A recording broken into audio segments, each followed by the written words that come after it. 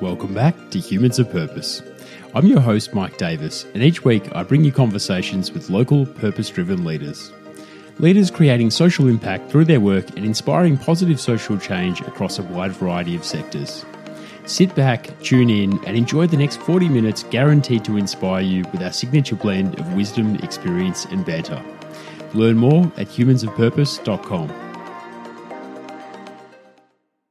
You know, I have a saying that everyone you meet is your mirror. And I think if you arrive somewhere, you know, that's kind of arrogant, people will try and take you down a peg, and then you can have some nasty experiences. Not all my experiences were positive, but I think overall, I think humans are just actually really fantastic people. And especially the further you go from somewhere that's a touristy place, the least touristy it is, the kinds of people become. And I think, you know, with countries like Myanmar that's now kind of sealed off from the world again, that's actually really sad because it's, as humans, we need to have contact with each other. Welcome back to another action-packed episode of Humans of Purpose. First off, a big thanks to our season sponsor, Neon Treehouse, for all their wonderful social media support. My guest today is Jessica Mudditt. Jess is a superb author and journalist. We met a little while ago whilst collaborating on an article she wrote on networking. Jess is passionate, articulate, and most importantly, she writes about what she loves, experiences travelling in Southeast Asia. She's also written extensively as a freelancer for top publications including Forbes, The Economist, BBC, CNN, GQ, The Guardian, and more. Jess is one who has certainly made a habit of taking the road less travelled, and her first book, Our Home in Myanmar, documents her time living in Yangon, Myanmar for 4 years, which received rave reviews. She's currently working on her new book, Once Around the Sun, due for release in early March next year, which will document her year setting off from Melbourne for a year of solo backpacking through Asia. Jess's books are a call for us to embrace travel and all that it offers us. It's a reminder that travelling is inherently valuable. It exposes us to different ways of thinking and living and can give you the gift of new and fresh perspectives on life. If you'd like to get your hands on a free copy of Our Home in Myanmar, I have a few free download codes to give away, and these will be sent to the first 10 subscribers to the Hedgehog's Nest upon release of this podcast. The Hedgehog's Nest is my weekly email blog that goes direct to your inbox just once per week, where I unpack some of the big ideas that come up during Humans of Purpose episodes. Once I've got your sign-up email, I'll simply reply email the first few sign-ups the free download codes to get a copy of Jess's audiobook via Spotify. To do so, all you need to do is hit the link in our show notes or head direct to hedgehogsnest.substack.com and hit subscribe. I hope you enjoy my conversation with Jess as much as I did. Jess, great to be with you finally. How are you travelling? I'm well, Mike. I really am, yeah. It's been so nice getting to know you through your freelance work mainly, which is superb. You've written for some really top publications, but I love speaking with journos. I love speaking with writers. But today we're going to talk a little bit about your career as an author, which is exciting for me. Yeah, wonderful. Look, you've got a kindred spirit here and a fellow traveller. I'm wearing my best Hawaiian shirt and often refer to myself as the president of Polynesia when I wear this short sleeve shirt. So you've got a good mate and a kindred spirit in the love of travel, and can't wait to talk to you about that. But maybe before we get into that, let's hear a little bit about your early days of your career. And perhaps a sort of a framing question might be, before your love of travel, when did you know or have a sense that you wanted to be an author? I've always loved writing all through school, as I think most people do. But I had a very strong belief that I would never make a living from it. I tried to get into journalism at RMIT and I didn't get in. And that was sort of the be all and end all. And so at that point I gave up, which was silly of me. And so I was always trying to think, how can I subsidize my writing habit? You know, how many hours do I have to work in an office so that I can write on the side? Because I only ever imagined it taking up that much space in my life. So I went and did a law degree and an arts degree, and then the prospect of studying law did not appeal at all. So I'm not actually sure what I was doing in the first place. And that was when I set off overseas. And so my second book is about that year that I went overseas, knowing, I love Asia. I'd been a couple of times with my parents, but this was when I truly, fell in love with it. And then that threw up all other kinds of questions. How am I going to be able to subsidize traveling and writing in my life? These two things that, I will dry up if I don't get to do them. That's so cool. I love the convergence there, sort of like naturally positions you to be a traveling writer or a travel writer, doesn't it? Yeah, it did. And I felt really trapped because at the end of the 12 months, I was bound for London. My parents were there meeting me. I knew that an office awaited for me. And even though London would be such a cool city, it just filled me with dread. And so my life has been a process of working out how to get to do what I want with my life. And I have worked that out happily. And it's a journey, obviously, but like maybe as a starting point, what was it? What appeals to you about Asia, or what was the driving connection there, or the link to make you want to make that your sort of travel writing base or experiential sandpit? Well, funnily enough, the sunshine. And I know that sounds really shallow, but Melbourne's winters used to just brutal, make me sad, so brutal, so long, bitterly cold, playing hockey and feeding my horse in the rain.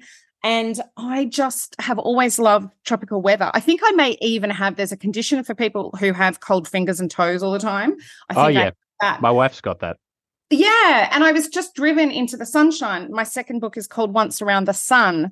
And I tried for 365 days to stay in summer. And so Asia, is on our doorstep. And I'd been to Malaysia with mum and dad and thought that was pretty incredible. So it's kind of seen the natural point. I was a solo female, so I thought from a crime point of view, I'm likely to have an easier time. And then it was just the beauty that I fell in love with, and the culture, and the people are so graceful and kind, and seem to have a lot of dignity even in tough circumstances, and I really admired that. And the more, like an onion, you start to unpeel one layer and then you want to unpeel the next. And so I kind of had a patchwork of Southeast Asia and then South Asia. And then I ended up returning to Bangladesh because that gave me another piece of the puzzle after being to Pakistan, India, Nepal, and then Bangladesh was kind of getting to know that was really exciting as well.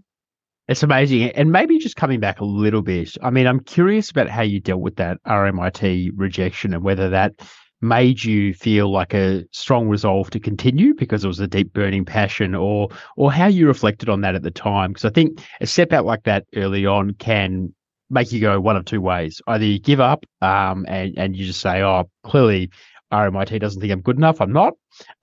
Or you go the way you went, and which is proving yourself and taking that longer road, and maybe the road less traveled. So curious your sort of thinking and your reflective process there. Well, it was a big deal to me. I desperately wanted to get in. I remember I was on holidays in Magnetic Island with mum and dad, and I went across to do the exam because it's a 2 or 3 hour exam on mainland. And then found out, a month or several weeks later. And I was crushed. I was really, really disappointed. But I'd kind of grown up believing that it was pretentious to want to be a writer and that it wasn't really something that was in my world of possibilities. And so I dismissed it and then it was so funny. I dated journalists and stuff. My self-awareness was so low. And I remember my boyfriend at the time, his flatmate was the ABC newsreader. She said, you should be a journalist. You just ask questions all the time. And I just brushed her off. It's so well qualified to say that to me. And I just brushed her off and didn't give it a second thought until I had to face the facts that I wanted to be a journalist.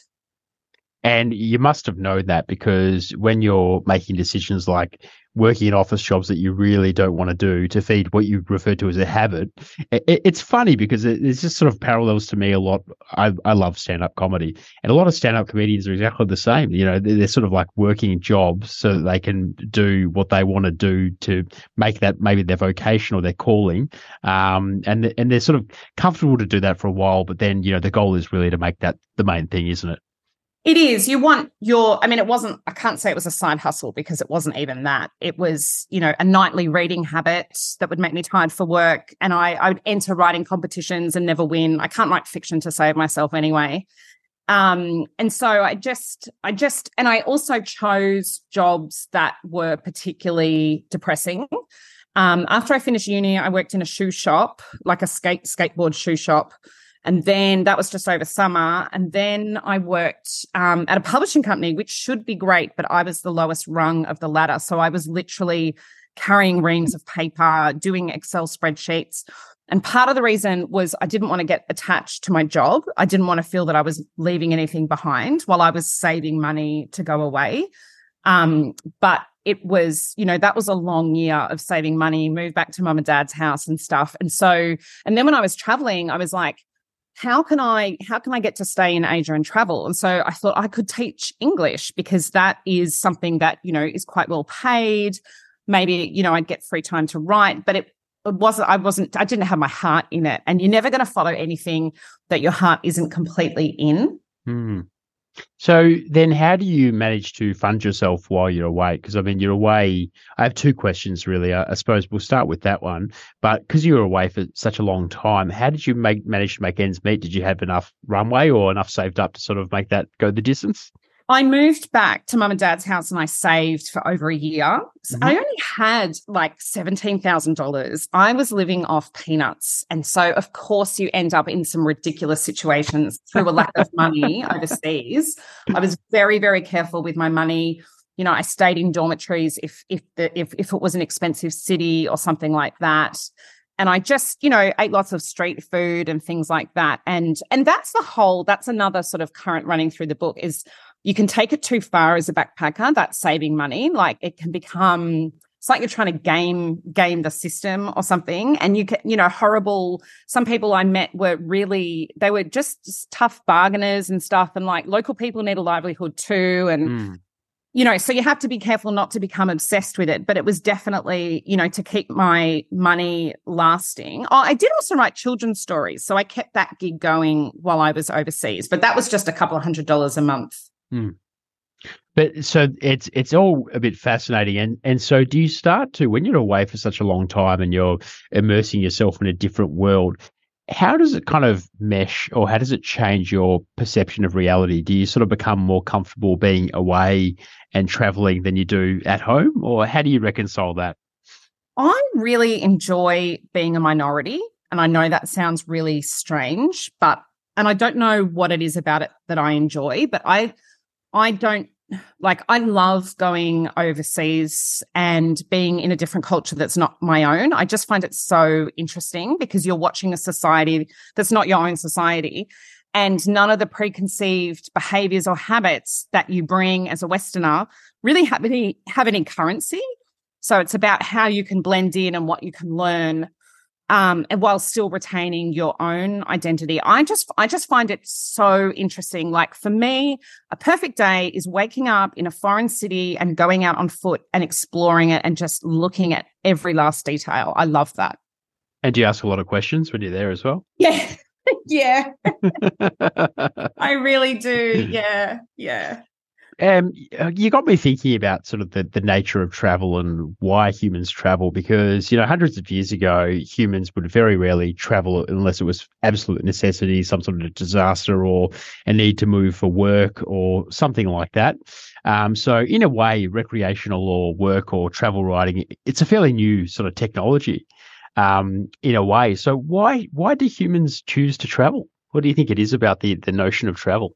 It's interesting because it's not for everyone. It's definitely not for everyone. But I would say, travel for trade, I think that is what propelled us off our familiar shores in the first place. Let's get on this leaky boat and see if anyone will buy our rum or our timber or something. And then throughout time, there's been Marco Polo, Genghis Khan and his, warriors and stuff. So it's, there's some really bad reasons to travel, like colonization, which is ultimately, I think, an underlying economic motivation. But there's also travel to escape. So, if you're a lost soul or misfit, you end up drunk at 2:00 in some bar, in a country that you never leave. But then, I think there's always been like adventurers and travelers. There's been some amazing female travelers, Freya Stark, I retraced her footsteps in Iran. She went to the Castle of the Assassins. I got to write about that for The Guardian. That was amazing. So I think I'm just a naturally curious person. I had an exceptionally high risk appetite, and the more unfamiliar, the better. And I did take that kind of to an extreme, like going to Iran and places like that on my own, that I look back now and I think that could have ended badly. Mm. And so is your risk appetite still the same as it was before? No. Has it changed? No, I'm a parent. Like, that just profoundly changed me. I've got a 3-year-old and a 4-year-old, and we are holding hands from the moment we step onto the footpath. I just don't allow them to take risks, partly because, they can't make decisions about what's risky and what's not. I'm not crazy. Like, I don't get up on the slide with them. Like, sometimes you see parents like accompanying their children down the slide. I want them to, have the space to make their own mistakes, but I am so cautious with them. And for me, like, I'm a single parent. If I fall down sick, what's going to happen? It's really like, it's quite serious stuff. So I do take my health seriously, and I don't take risks with my livelihood or my physical well-being. Yeah, and how do you think about that? Like, do you kind of get excited that one day you'll be able to tell your kids about all your wonderful adventures? Because even from the countries you've mentioned so far, it's like almost like a Disney. It'd be the best bedtime stories ever. I wish I was your 3 or 4-year-old kid, just hearing you kind of even give a turf summary of what you did. Well, it's funny because Claire, the smallest one, when she naps, I write. So having young kids has been great for my writing. And Olivia, she lies on my feet like a puppy. That's what we call it, while I write. So she's actually seeing me write the book. And now she's of an age where she's learning to write, which is really beautiful. She can't read. But yeah, I hope, I dedicated my first book to them, and, it's just because they've been good sleepers that I have even been able to get these books out, and I cannot wait to take them to India and places like that. And so you plan to continue doing what you do now with them when they become a bit more age appropriate? I would love to. I would really love to. Yeah. We drive to Melbourne a couple of times a year, and I always say, and they're, in the back seat, I'm like, you guys are great travelers. It's going to be amazing. Because they are. They're pretty hardy little kids. So I would love that. But I will probably not take the same risks with those children as I did for myself. But it's almost like a great evolution of how you write and your art, because, it sort of follows you as a person and your own journey as well to motherhood, to parenthood and everything like that. Yeah. And if I can instill a love of travel in them and a sense of perspective, which I think ultimately is what travel gives you, I would consider my job done. So that would be great. And then they can continue the tradition. I love it. And so, a big question that's come up sort of from you and your work as well, and I think the work of a lot of traveling journalists and writers, is what's changed with the advent of social media? How does that sort of impact upon writing, travel experiences, just about everything? It's really changed it. I traveled when I set off for 1 year, which actually turned into 10 years away. It was 2006, so I did not have a Facebook account. I mean, it existed. I didn't sign up until afterwards. So I didn't have a phone with Wi-Fi. I just used my Nokia as an alarm. So I was truly disconnected, and it was the period of internet cafes. So your hostel would have, 3 or 4 computers. Such good times. Go there and you'd send an email to your friends and family. It was amazing. It was a simpler time, wasn't it, Jess? Oh, so simple. I would send one group email a month, and I'd take a lot of care and enjoy writing it. But that was what I did. I'd send it once a month. And I also, I stayed in places. I stayed on an island in Laos. There was no electricity. Therefore, there was no internet. They had one solar-powered computer. And then when I got to China, I had underestimated the language barrier. And I was so lost. I could not, because I entered overland from Vietnam. So I was in Nha Nang, there aren't hardly any expats, let alone travelers. I didn't meet anyone who spoke English. Days had passed and I hadn't told mum and dad that I'd crossed the border and I was okay. So I was getting kind of desperate to find an internet cafe. And then I was walking along the footpath and I saw, like, on ground level, there was like an office, which was quite unusual, and there were computers. So I just went in and, like, using sign language was like, can I please use a computer? And one girl was so nice. She, like, stood up and let me use her computer. And I just banged out to mum and dad, like, I'm okay. Truly disconnected. And that is a great thing. There was no temptation to overshare or to bombard friends with photos. I felt that I was bombarding friends with photos, and I'm sure I was. But I didn't have the decision, should I upload this or not? I was just, and it's good. It's good to be so far from your network that you have to, walk with your own 2 feet. I love that. And it just makes me, like, reminisce about my travels in the early 2000s, like even Thailand and Vietnam and places like that, where, like, you had to go to internet cafes. There wasn't really Facebook. You were emailing occasionally. Phones were not smart. They were all dumb. So you had like an Ericsson or a Nokia. There were no smart watches. And I think in many ways, like, when I think back to those experiences, that sense of disconnection and immersion in local culture and experience make the memories feel a lot more vibrant than travel subsequently, where you do feel this pressure to just, like, post this, post that, take a photo of this, take a photo of that. Can you relate to that? Yeah, absolutely. Absolutely. I mean, maybe a disadvantage is I didn't have much information. My sole source of information was Lonely Planet guides. So I've actually this is 2006, Lonely Planet China. I bought all of them that I used, and that was my single source of information. Yep. I mean, I didn't book ahead for guest houses and stuff like that. So there was a degree of spontaneity that you just wouldn't get now. You just wouldn't. So that led to all sorts of misadventures. But actually, as you say, they're the memories that really stand out. So, but I also, at the same time, I didn't let's say I saw a temple in China, like I went traveling this week. I could take a photo of it, put it in Google, just the image, and it would come up and tell me the origins of that temple. And I'd have all that information at my fingertips.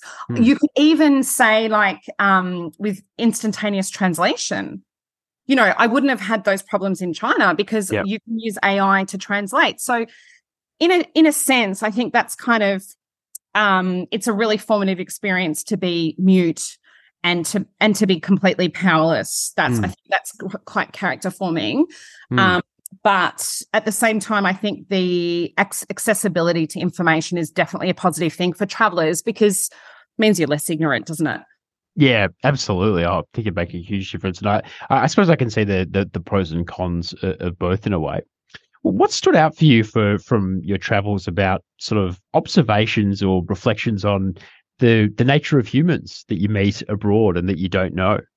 I had such a good experience, with the kindness of strangers. I met some people who were so beautiful for no reason at all. Like one man that helped me across the Chinese border because I was sick, and he did everything he bought me traditional Chinese medicine, took me out for lunch, put my bag in storage, took me to the bus. And then at the end of, we spent half a day together. We couldn't speak a word in common.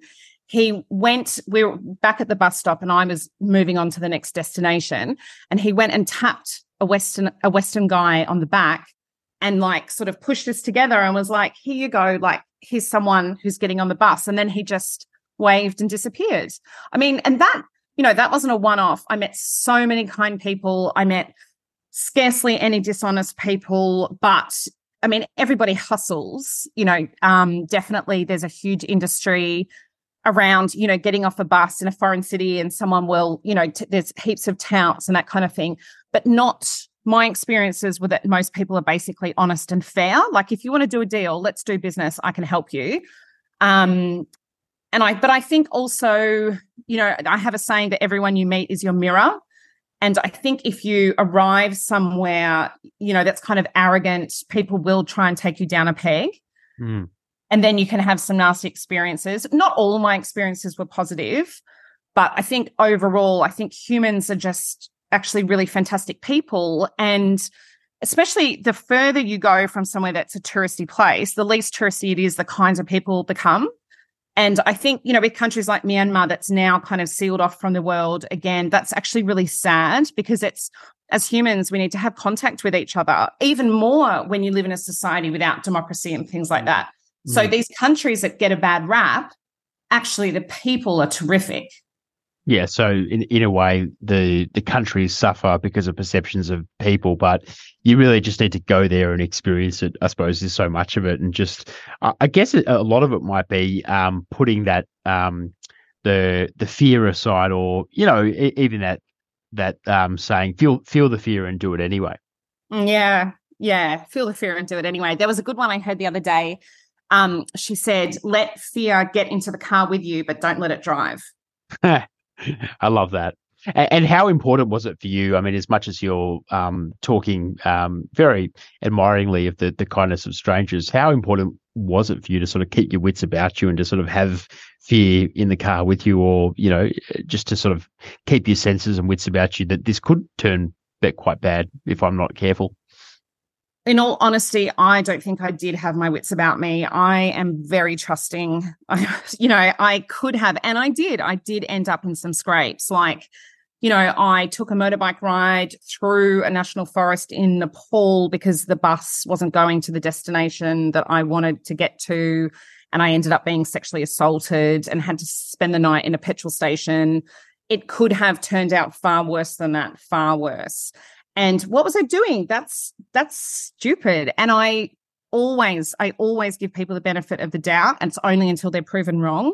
And so I do look back and almost feel kind of sick that I didn't end up in a serious situation. And so that's what I mean. I mean, humans are so amazing that scarcely anyone took advantage of that trust. But I mean, I guess, when it came to my possessions, if I was on a train in India, I would, padlock my bag to the rack when I fell asleep. I kept my passport in a bum bag on my waist. So I wasn't completely, dangling jewelry and cash and that kind of thing. But in terms of the trust I was willing to put in people, even, in Pakistan, the roads are so terrible, happily sitting on those buses as they veer around cliffs. I just think, what was I doing? What was I doing? My poor parents. Maybe the less they know, they're better. Writing a book is just like a mammoth undertaking. How do you get your head around that? And did you kind of set out on this long travel always with the plan of writing a book about your trip, or is this something you decided on afterwards? And what's that process like of having the idea to write a book and then starting about the execution, the design and execution of that?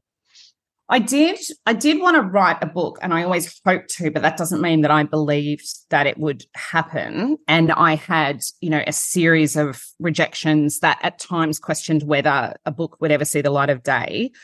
But it was just, I self-published because I decided after probably 12 rejections that I was going to push ahead anyway. And that is how I did it. And I also, because I have an entrepreneurial kind of spirit, I wanted to learn about the back end of books. And I find that fascinating. And it's a changing marketplace. So I'm really glad, and I'm self-publishing the second one again. And I have 2 more books, and I will do the same with those as well. So it really, if I'd not believed in myself to quite a big degree, the manuscript would still be sitting in my drawer, which is where one literary agent told me to leave it. This is so common, and I think I've heard so many stories of manuscripts being rejected 29 or 30 times. I think Tim Ferriss's book, The 4-Hour Workweek, was rejected 29 times and went on to be a global bestseller. And you're the second author that's come on the podcast as of recent times who's gone down the self-publishing route. So how's it all gone? Because in a way, you have to be the author, you have to be the agent, you have to be the seller. What do you learn, and what's that all like? Well, it's funny because publishing has changed so much that those things are also applicable to traditional publishers minus the control. So if you have a deal, I was talking to someone last week, she got an advance of $4,000 and all decisions are made for her. So the publisher carries those costs, but you'll then only get like $1 or less per copy sold. Self-publishing is, you print on demand. So it's just a case. I have the formatting software. It's easier than a lot of people realize. It's a learning curve, but you can invest your time as deeply as you want, and you also from a financial point of view. But it is an industry that is truly flourishing. You can outsource all different services of the book process. So if you just want to finish your manuscript and then make it available on all online retailers, you can outsource that part to it. But I loved choosing my covers. I worked with like an ex-Penguin designer, my book editor. I had 2 book editors. I had my launch in Melbourne and Sydney. And I didn't find that doors were closed and that there was much snobbery just because it was self-published. I think that's so cool. And I think if I ever had a book in me, I'd do it your way. Very, very cool, entrepreneurial, classy stuff. How was the response to the first book? And like after you did it, how have you felt about sort of sales, how it's all gone? And yeah, just your, does it make you excited about the release of your new book in early 2024? Nervous or? It's interesting because expectations will always be one thing and you have to keep them in check. And what you measure success as changes over time. Like you become a lot more modest, if your book is still in print after 5 years, you should pat yourself on the back. That means something, which is very different from I want to be a bestseller. Yep.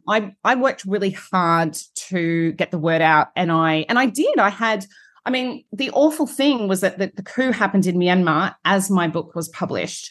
So there was an enormous amount of interest in Myanmar, which I had to be really careful. Like when I was on Twitter, I didn't use hashtags that were related to the coup because some people accuse me of, trying to profiteer from a terrible political situation. And there's always going to be haters. I donated $1 from every sale to the COVID relief situation, like buying oxygen bottles and things like that. I went to protests. I spoke at protests. I had a launch in New Zealand. I was on breakfast TV there. I've had lots and lots and lots of media appearances, with the exception of one scathing review. The response has been positive. So all I care about is readers. I do not care about so-and-so big names or some kind of status. I just care about readers. And if I see a review on Goodreads from someone who I don't know and they enjoyed my book and they learned something about Myanmar, then that to me is success. And the next book has just been so fun to relive. And it is so getting to be who I am, getting to complete this, that I honestly don't mind if it just sells a couple of 100 copies. It's been a gift to me to get to put this out into the world when I never would have believed it. But at the same time, I'm quietly confident because nostalgia is a very powerful thing. And I am writing about what has to be one of our most cherished memories. If you went backpacking, it was incredible. And I don't know a book this is just about backpacking. I'm not a murderer. I'm not running away from a violent partner. I'm not trafficking drugs. I'm just a girl traveling through fascinating places. So I'm curious to see what the response will be like. Is it enough? Of course, I ask myself that all the time. Is this enough? But I'm so curious. I just want to find out. There's so much in that. First of all, I want to say I think I love books about topics that don't have to be too much. So just the idea of the focus on backpacking for me is inherently interesting. So I'm really looking forward to listening to that when it comes out. I say listening because I don't read much anymore. With the young fella, it's just too hard. And being on the move all the time, I can get more into the system listening. But yeah, so there's that. Very excited for your next book. The other thing I was going to come back to was Yeah, Goodreads. It's quite funny how you sort of mentioned you care about what people think, but not the big opinions. Because without you even prompting me, when I was doing a bit of research on your first book, I went straight to Goodreads because that's where I like to get really neutral, kind of Yeah. unbiased feedback from the people who are actually reading. And terrific reviews. Well done, Jez. I mean, phenomenal feedback on the first book, and clearly you've struck a chord with people. And I think some of the standout reviews sort of mentioned the authenticity and just the feeling of being there, and just really well written and articulate, and that must give you a lot of confidence around sort of stepping forward and doing the next one too. It does and it doesn't, because of course there's going to be a comparison. Of course, you are either going to like the first book better or the second book better. Probably you're not going to like them the same. And so of course there are going to be comparisons. Whereas if it was just my first attempt at a book, there's nothing to compare me to. But Sure. It's going to be a third book and a fourth book. So I have pretty thick skin as a journalist. But if it's a resounding, our home in Myanmar was better, as happens so frequently with authors, or singers, or actors, this movie's not as good. But you know what? If it's a privilege to have a creative offering, and being judged is actually part of that privilege. Silence for me would be unbelievably depressing. So if anyone, puts the effort in to type something, then I still consider that an indication of success, that they cared enough to leave a review. So I'm just trying to manage my own expectations going into it kind of in a neutral way. I have no preconceived. I have no idea if this is a better book than my first. I do have more confidence because I've completed the first book. So, but this, as you said, Myanmar is a very special place. I was living there for 4 years. I was embedded in the journalism, the expat community. I had really fascinating experiences. This book is lighter, and there's no denying that. And I'm also flitting about the world, so there's no continuity of characters except for me. So I wonder what it will be like, and if I've pulled it off. And it is so challenging to all this description that you need, because I'm traveling at pace. So I need to very quickly get the reader into Beijing, but without bogging them down in description, because you've got to balance the action with description. So it's really challenging. Yeah, look, you hear that very often, and you even hear authors come out and say, or directors come out and say, look, I think this was better than my last thing, or the last thing was better than this thing. So look, that'll always happen, but you've been very kind and offered to donate 10 audiobook versions of your first book on Myanmar, which is terrific. So we'll include some details in the show notes, and some very lucky listeners will get a chance to sample that. One thing that is on my mind to ask you before we wrap up is just on how you balance freelancing and doing your bit pieces and your work for different publications alongside the writing process.